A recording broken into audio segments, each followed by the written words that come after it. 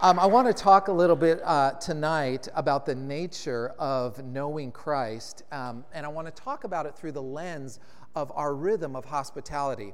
And I'll just start by describing an account I had a few years ago. We have lived in our house here in Austin. Like I said, this is our 11th year. And when we first moved in, you know, when you have little kids, you meet everyone really fast because the kids are out and other kids meet kids. And then our neighborhood was particularly good at doing things and house parties and block parties. And so it was rather quite fun. There was one couple that was a little older that I didn't get acquainted to for probably about 2.5, 3 years later. And it was because he's a man in his 60s, but he was working at the time in France.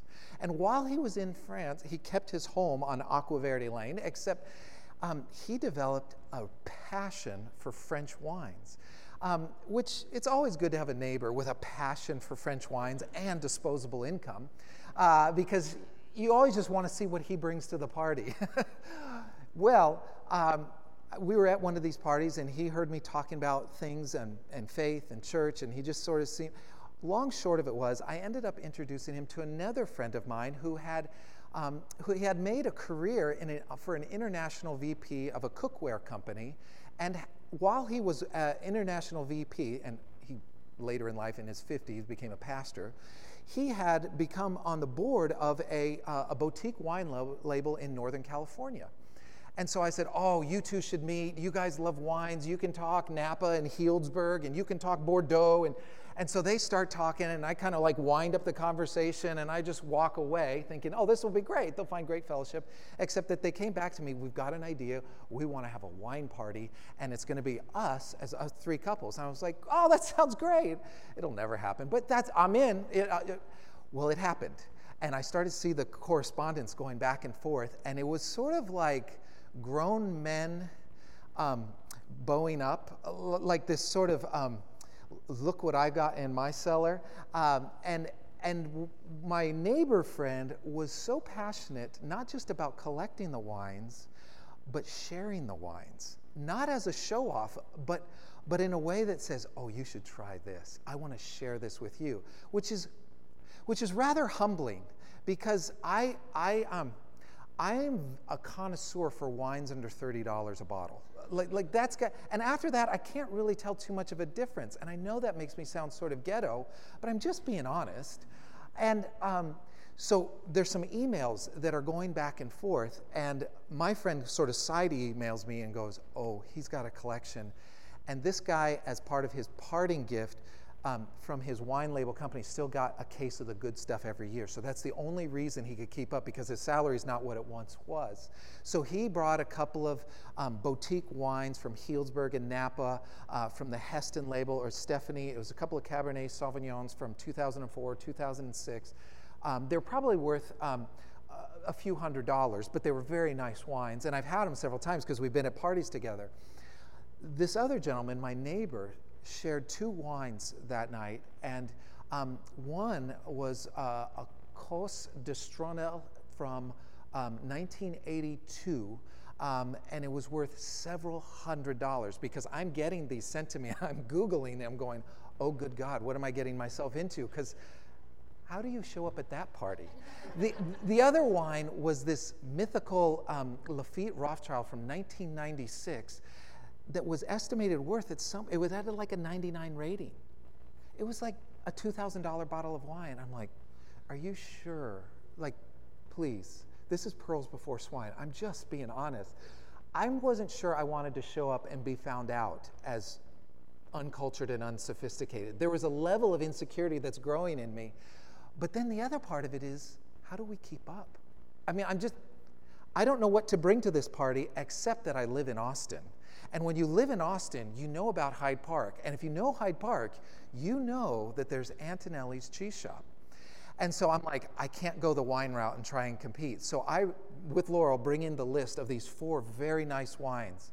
I have to imagine that the owner, Mr. Antonelli, when he dreamt of starting his cheese shop, which has all these wonderful cheeses from around the world, from hard to soft, and then all these different kinds of nice meats, he had someone like me in mind. Because you show up with this list and you're like, help. what goes with these things? And he was in no hurry. And it was like, this is why I opened. And he's like, oh, well, this goes with this, and this would actually bring out this. But here's the problem, to be honest, and I probably should stop the recording now, but I'm sitting there tasting these things like, whoa, this wine is bringing out this flavor in these cheeses. And I think it was supposed to work the other way, where I'm tasting like these wines. And anyway, no. Here's my point, is that I get a little insecure about walking a mile in the shoes of folks who have different life experiences than me or different expense accounts than me. And it's just a matter of time that I feel like I'm just going to be found out as uncultured or unsophisticated, or worse, unworthy of this great cherished gift and wasted wine. But yet, God has invited us to walk a mile in other people's shoes. Whether we're on the giving end or whether we're on the receiving end, God wants to use both of those scenarios to allow us to engage with people that He, in fact, has prepared in advance for us. So when we talk about the rhythm of hospitality, we're simply not talking about, oh, I love to have people over, or we always have house guests, though that's actually the home that I grew up with.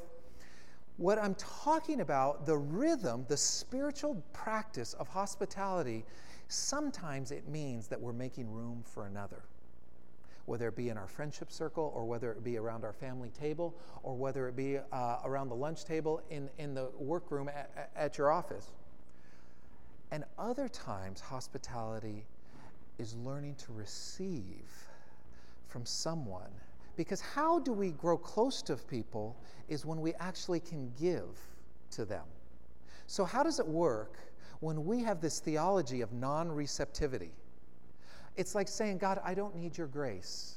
I don't need your provision. Because God's provision, God's mercy, God's kindness, God's gifts come through men and women just like you. So if you want to play the self-sufficiency card, when you want to play the, I don't want to feel indebted to you, you might actually be limiting an intimacy with the Father.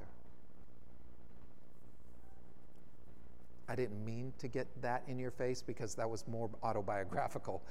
But that's really what's at stake when we talk about the rhythm of hospitality. Now, where I get this from would be most categorized or most typified in Luke chapter 10. We're not going to go there because we've studied that several times, but it's the people of peace concept, where Jesus, before he gets to the Great Commission at Matthew 28, he sends out the 12, and then he sends out 72, and he sends them out in pairs, and he says, go. And he says, don't take an extra sack, don't take an overnight bag, don't take a pair of sandals, don't take a money belt, don't take an extra tunic.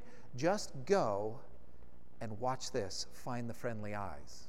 That's my words. But go to these places. I wasn't done. You're going to be treated like lambs among wolves. There's people that won't receive you, but there's people that will receive you wholeheartedly, and it's those people that I've actually prepared in advance for you.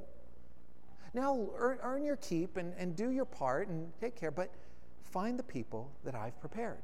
You're going to have a few no's before you find a few yeses, but they're there. Trust me, go.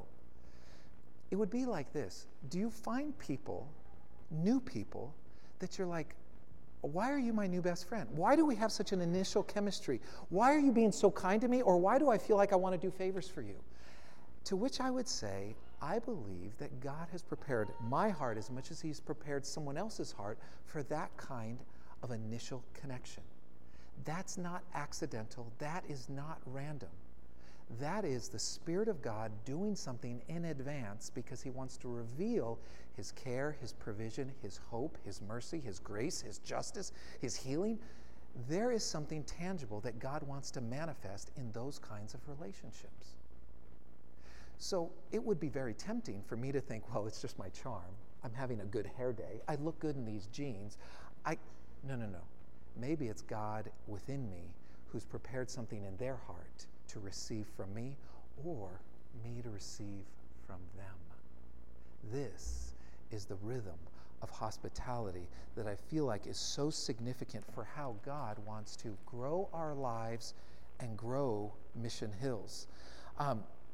And so there is a passage, if you have your Bibles, and I'm going to encourage you to just take some notes tonight. There's some places to jot a few things, jot a couple of references tonight. In Acts chapter 8, we've talked about the Luke 10 people of peace. Mark 10 has it.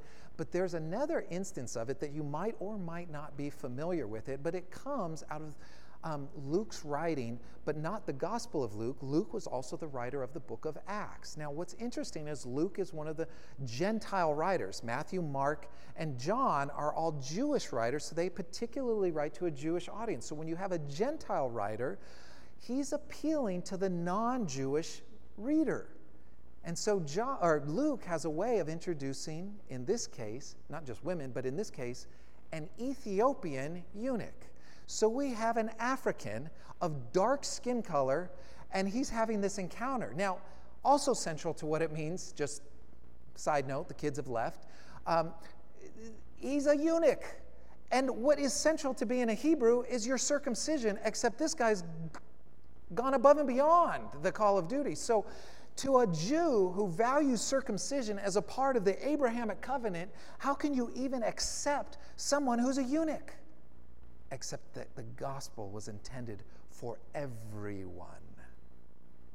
And so this is very intentional, and we can't miss the layers or the subtlety of what's happening. We have an African person who's gone far and beyond circumcision, which was sacred to the Hebrew people and what it meant to be a person of God, and God is expanding their worldview.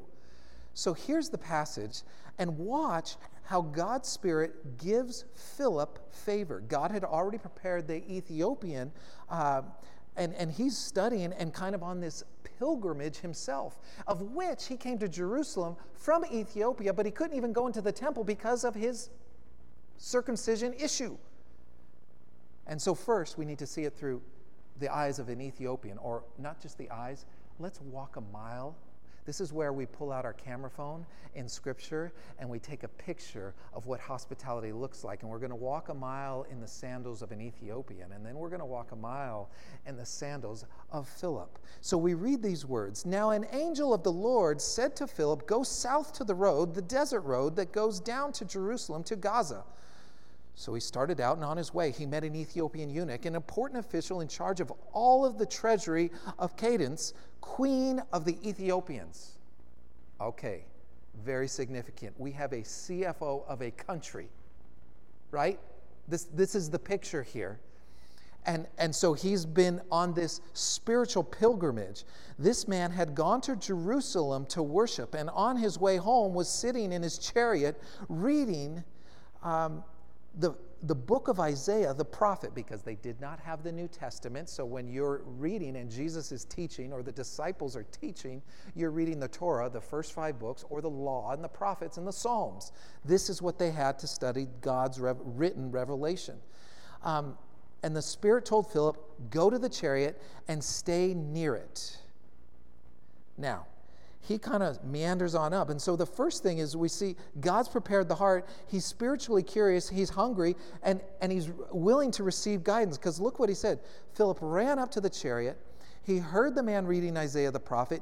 "Do you understand what you are reading?" Philip asked. "How can I," he said, "unless someone explains it to me?" And so he invited Philip to come and sit with him. And we'll just drop down. And so he goes into this passage of Isaiah. And then in verse 34, it says, "The eunuch asked Philip, 'Tell me, please, who is the prophet talking about? Himself, or is it someone else?' And then Philip began with that very passage of Scripture and told him the good news about Jesus. And then he went on further, and as he traveled along the road, they came to some water, and the eunuch said, 'Look, here's water. Why shouldn't I be baptized?' And so they just went swimming. He got his baptism on right away. I mean, it's a beautiful picture of how God has first prepared the heart of this Ethiopian who's just a seeker, and then God would prompt someone, probably not an audible voice, to say, find your way this way. Do you ever have irrational moments, what we like to call here at Mission Hills Kairos moments, where God would say, do this? God would interrupt your day with something that feels like there's something more going on. God has an irrational thing that says, you should help. And you're like, I'm busy. You should stop. But I've got somewhere to be. You should listen. Except that there's so many other people talking. I think Philip had a kairos moment that said, go down to Gaza and find this guy. And all Philip really did is that he was listening and he had enough faith to respond, because what his belief in God accept an action.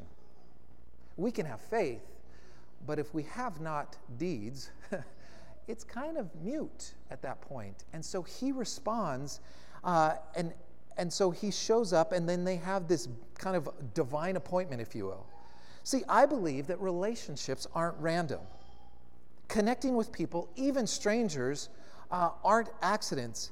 In fact, I like to think of these as divine appointment, even if God never enters the topic of conversation.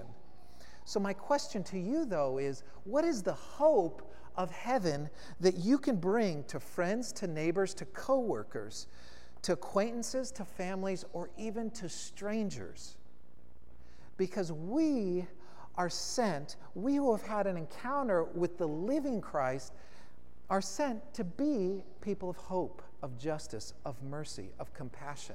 This is why we've organized Mission Hills around 7 practices. Practices that aren't all-encompassing. They're not intended to be exhaustive, but I wanted to launch a faith community that would have the most practical demonstration of what it meant to share the heart of God. Generosity, hospitality, gratitude, compassion, community, renewal, mentoring, or what we like to call apprenticing. See, in some cases, though, you might be called on or have the opportunity to give of yourself, which, let's just be honest, as Westerners, as control freaks, as perfectionists, we prefer to be on the giving end.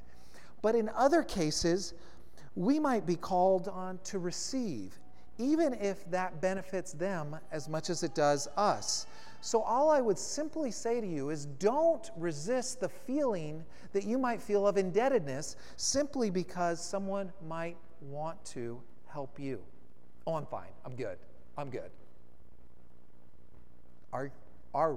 Am I straight-arming the Spirit of God in that moment? It's like when friends decide they're going to move and they don't call you even though you have a truck. And I'm not looking at anyone in particular, but there are people in this room that just moved. I'm sorry, I'm entertaining myself there. I digress. Here's the thing, though. The one thing that I want us to develop more language for is answering the $50,000 question. What is the difference Christ is making in your life? You might have met Christ at 8 years old. You might have met Christ in some vague way in college. You might have met Christ in a formal or in an osmosis kind of way. My question is that since some kind of revelation might have happened, what is the difference he's making if that is a source of hope or strength, or you find yourself at home in Christ? I have to tell you a story that occurred years ago. Bjorn was an infant. It was a time where before rent went up on the airplane and he could still be a lap baby, and he was never a wiggly baby, so we traveled a lot before he turned 3. So I remember flying to Denver, Colorado, and getting seated next to this man who had an early boarding. It was in the front row. His name was Robert. We sat down. Because you have kids, it's easy. Conversation just flows, and you talk about all manner of things. And we sat down next to Robert. He had a wheelchair, and he had lost most of his mobility in his legs.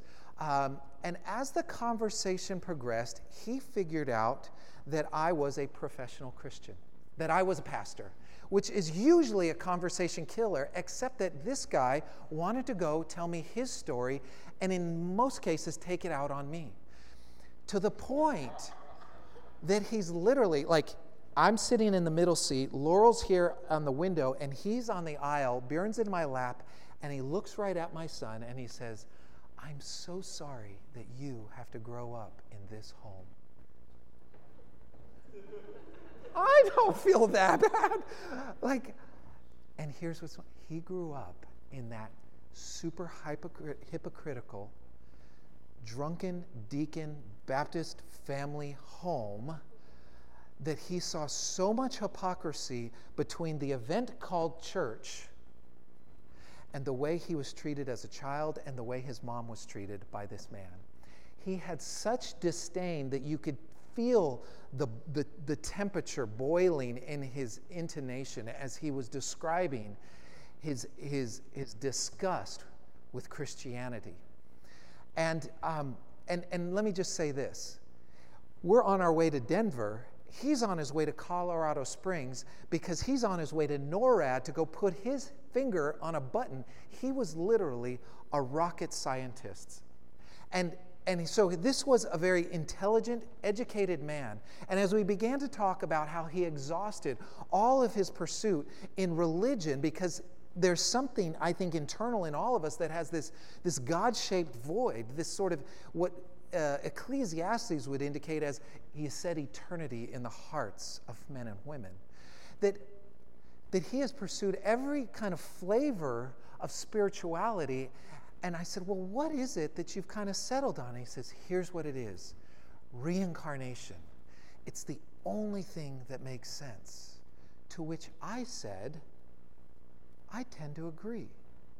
To which he looked at me with sort of surprise. What are you talking about? Because I know what flavor you come from. You think reincarnation is... I said, well, let me explain what I mean. If this world were an end in of itself, I want my money back. I think that's what you're getting at, don't you? And he goes, yes.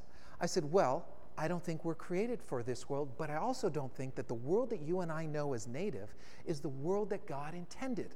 So what you have to look at is Genesis 1 and 2 before sin started, Genesis 3, and the world pre-regret, pre-shame, pre-fear. Because there was naked and unashamed in literal and figurative ways, in spiritual and in emotional ways, that there was no shame, fear, and regret.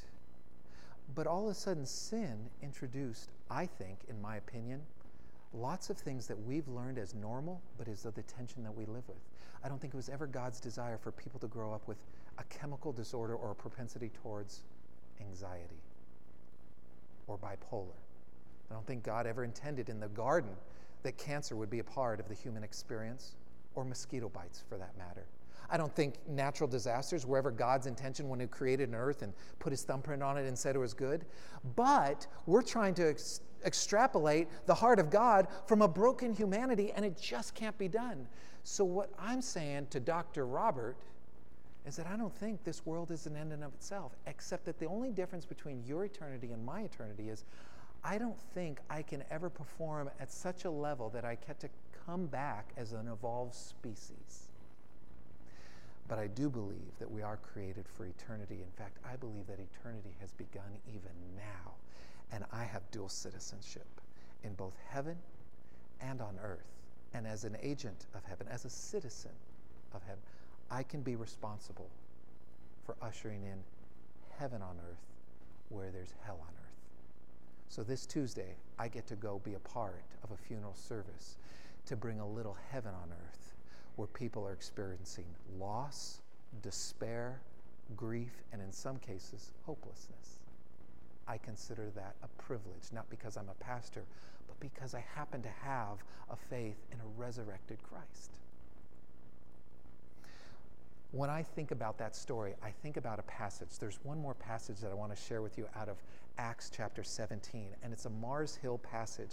And I just want to give you context around this because it's so easy for you guys to somehow look, oh, David, you're the pastor. You've got a language for this. What I'm trying to do through the rhythms is give you a language to articulate faith, to give you practices so that you can share faith, to give you a very practical way that you can instill a living faith into your own kids. In Mars Hill, Paul has had an interesting encounter. And if you read in Acts chapter 18, and we don't have a ton of time to really unpack it, but I just want to highlight a few verses from this. And so what's happened is that there's this picture of what we're supposed to say. And Paul uses this common, very ordinary language. And so if we're pulling out our camera phones because we want to walk a mile in his shoes, this is a picture of hospitality as making room for, but also receiving from. So Paul walks into this place. It's Greece. He's walking into Athens. These people are spiritually sophisticated, and he walks through a garden that would not be unlike, I don't know how many of you have traveled through Scandinavia. There's a place in Oslo called Vigeland. Vigeland is an installation. It's a park that's in the center of Oslo, and it's a sort of impressionistic park. It was sculpted by this gentleman, Gustav Vigeland. He's also the one that did the medals for the Nobel Peace Prize. He's a famous Norwegian artist who does sculpture work, and it shows kind of the cycles of life. And I've gone there several times. Whenever I leave, I sort of leave sort of melancholy because he's so emotive in all of his sculptures. But I can only imagine that that's what it was like for Paul walking through the city of Athens and just seeing statue after statue, bronze, stone, granite, wood, all of this sort of garden of man-made structures. And here comes Paul. And I want to just give a couple of insights into this. So beginning in verse 16 of chapter 18 of Acts, he says these words. I think it's 17. He says, while Paul was waiting for them in Athens, he was greatly distressed to see that the city was full of idols. So let me just pause real quick. Paul is on his day off. He was waiting for them. There was no ministry engagements. There was no speaking appointments. There was no one there that he was looking to meet, except that he's waiting for the others. It's a rendezvous point, so he's kind of got a day off. And so he's strolling around the city, probably eating the local cuisine, kind of a cultured guy, taking it all in. He's well-read, well-studied. And yet he starts noticing all of these things, and there's something he can't not do except speak to the reality of the risen Christ. So he's on his day off. Who wants to work on their day off? And then the thing is that he's coming here after a series of beatings. Every time that he's opened his mouth, and we don't have time to go into it, but if you go through Paul's travels, he's on a business trip. But if you look at his business trip leading up to Acts 17, he's been beaten. He's been thrown in jail. He's created riots. Every time he starts to talk about Jesus, it doesn't go well for him on a comfort level. Now he's got a day off, and you're like, oh, I can't not do this now. And you're like, what is it with you, buddy? Give it a rest. You're still literally healing from the last beatdown. Except Paul starts to walk around. So do you have a picture of what Paul can't not do?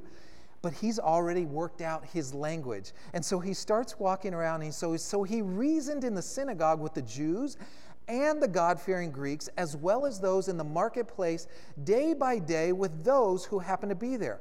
A group of Epicurean and Stoic philosophers began to dispute him.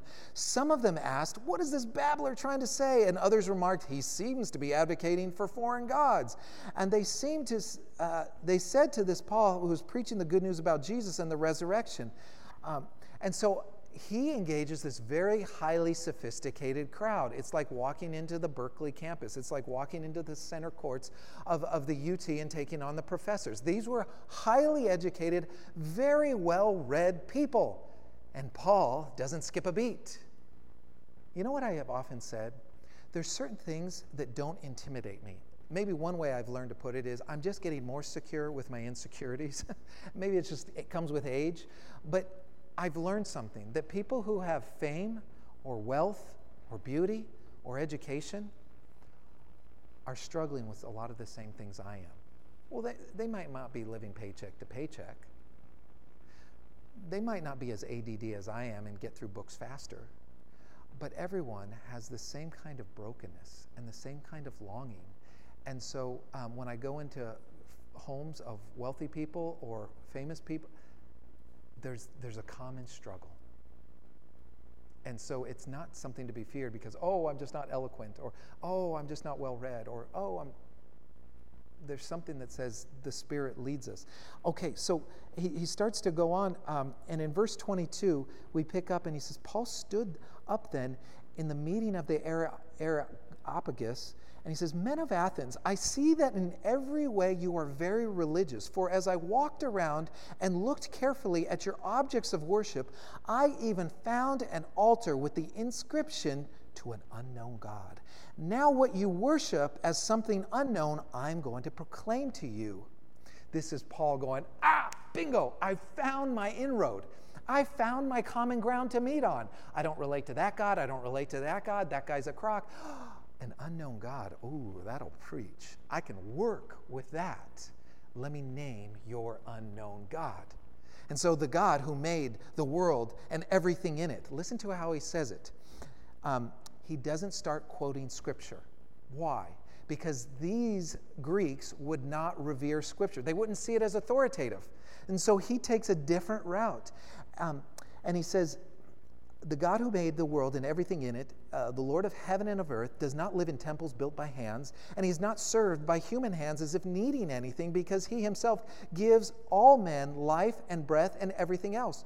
From one man he made every nation of men, that they should inhabit the whole earth. And he determined the time set for them, that the exact places where they should live. God did this so that men would seek him and perhaps reach out for him and find him, though he is not far from one of them. Now listen what he does. For in him we live and move and have our being. There's a quote there. Why is he quoting and who is he quoting? My first thought is, it must be something found in Isaiah or something. Except Paul's quoting an Epicurean philosopher, a poet in this moment, and he says, by the name of, phooey, where was his name? It was the Cretan philosopher Epimenides. And then he goes on to say one other line, as some of your own poets have said, we are his offspring, which was a Sicilian Stoic philosopher by the name of Aratus.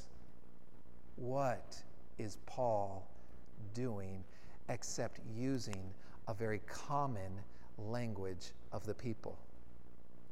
I'm not trying to instill in you or farm out of you a Sunday school education that we can go use on people. I'm simply trying to give you a language in which you can begin in ever-increasing ways to talk about the heart of God, about generosity, about hospitality, about community, about renewal and living with sustainable margins, about what it means to take our life experience and invest it in the life of another, or to seek someone who's further along in marriage or in faith or in parenting or in career. See, there's something really practical and really tangible that I want us to start to figure out and to start to practice about these rhythms. And so I want to encourage you to grab some extra cards. Put them in your car. Put them on your kitchen table. Put them by your nightstand. Put them up on your bathroom mirror, and start to think about tangible ways in which you're experiencing, either on the giving or the receiving end, of one of our rhythms. Bottom line, I just want you to learn them so that you start to have language, because this is the way that I think we're going to be able to practice hospitality.